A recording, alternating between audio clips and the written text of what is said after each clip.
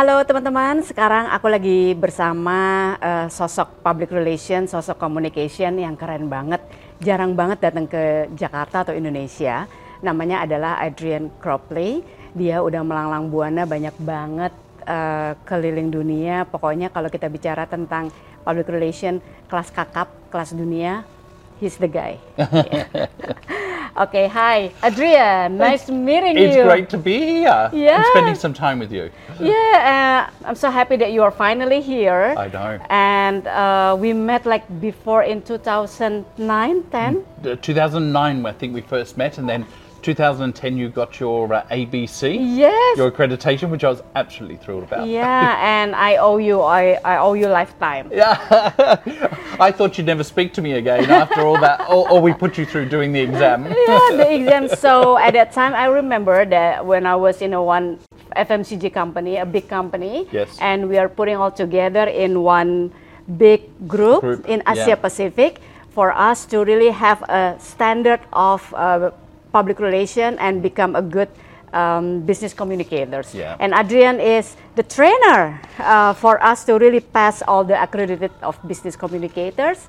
And lucky me, I got the certification. I think I was the lucky one to have you in the course along with some of your colleagues. Yeah, so I remember we had that course in Singapore, and then we went to Johannesburg, South Africa, yes, and then Singapore, Johannesburg, yeah, which was great because we kicked off in Johannesburg. We had the week-long program. It was all the course that was really about strategic communication, and then you had a lot of assignments and modules during the year, and then the drama of going to Singapore and doing your exam. Yes, the exam and the presentation. We have to present about a project at that time, right?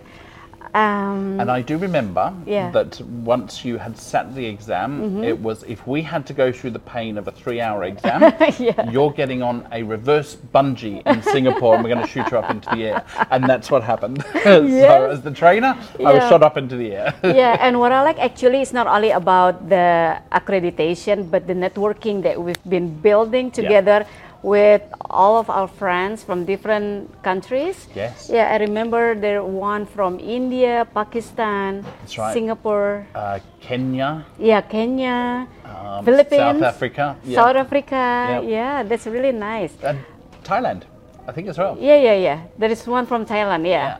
So and so it was, I think it was 13 countries altogether were represented in this one. So it was a really multinational approach to the program. And that's something that you've been doing. Yeah, and still doing. Still doing. I am still running training and development and sharing what I've got left of knowledge. When you get to this age, it's like the brain's not always functioning the way it should. I don't remember about your age. I thought you're still like 20-something. Thank you. Right answer. Okay, so tell my audience about yourself. So I've worked in communication probably over 30 years now. I didn't actually start in comms as a comms professional, so I didn't study that in university. I actually started as a chef. Okay. So a chef. Okay. I was in cooking. Okay. So in the kitchen, it's much more physical. So things get thrown around the kitchen. Yeah. But I found that cooking is my passion, and I didn't want to include the passion in the job that I ended up doing. So I went back, studied business, fell into communication many years ago when I worked for a company called Ericsson, the telephone company. Yeah. And I was working in HR at the time, and I was in training and development and workshop facilitation. Yes. And the CEO said, we need an internal comms person. I went, what is it? and he said, I have no idea. But if you go and find out what it is, then maybe you can take on this role. So I went out and I discovered what internal comms was all about. Yes.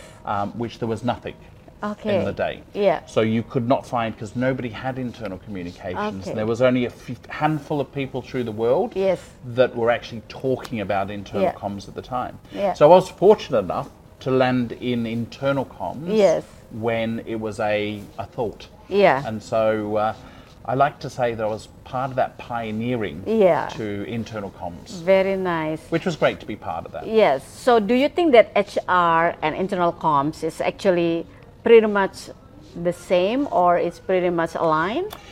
I think in the early days, it was very much around, it was an extension to HR in internal comms. Yeah. And then I think internal comms then got kind of passed over to marketing, communications, and external comms. Yeah. And it was a bit of a lone child for a while, being Yes. passed from parent to parent, the orphan, as I often called it.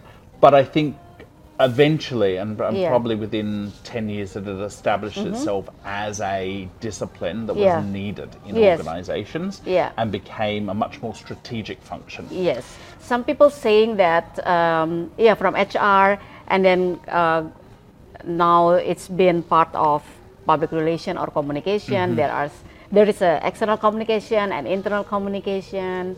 Yeah. And now it's all converged together, really. If we think about communication as a discipline, so whether it is marketing communications, whether it is PR, it's media, it's internal comms, I think everybody's doing the same kind of skill set, but for different audiences. Yeah, some people say that it's employee communication or industrial relation. But I know that industrial relation is a bit different because it involves with union? Much more with the unions. With the union negotiation and all that. But internal communication is more about like employee communication. It is. It's direct to employees, and it's where organizations build their capacity for business through this great resource they have in employees. So, if we think about the old school PR, it was we're about reputation of the organization, so we're going to spend an awful lot with our PR. But internal comms was just an afterthought. These days, it is intrinsically linked that if we don't take care of our employee communications, our reputation damages.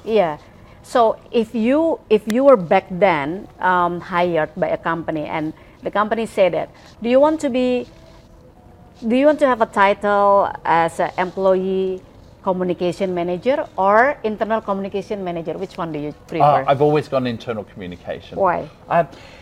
I think it's a really good question, because I think it is just from my understanding of it. Now, I know this term often gets, some people call it employee communications and internal, but I think from the onset we were calling it internal communication. I think it was an Americanism about employee communication, but I have actually heard in the European market a little bit as well. So I think it just depends on the company. It's the same thing, but we're not very good at our own brand, are we? And sometimes now they say that engagement manager or community manager, internal community manager. Well, they have a different name. They do. They do. But it's interesting, isn't it, that what they do now in organizations is they keep reinventing the same thing. Like, we'll give it another fresh title. It's a little bit like secretaries became administrative assistants that became executive assistants. And there's this evolution I think people go through. I don't think it matters in organizations. It's more the function of what it does. And so if it works for that organization in the context of their strategy, that it is about engagement manager or whatever, as long as people are taking care of that communication function that works for the organization. I agree with that. Okay, so we will talk more about many other things of communication.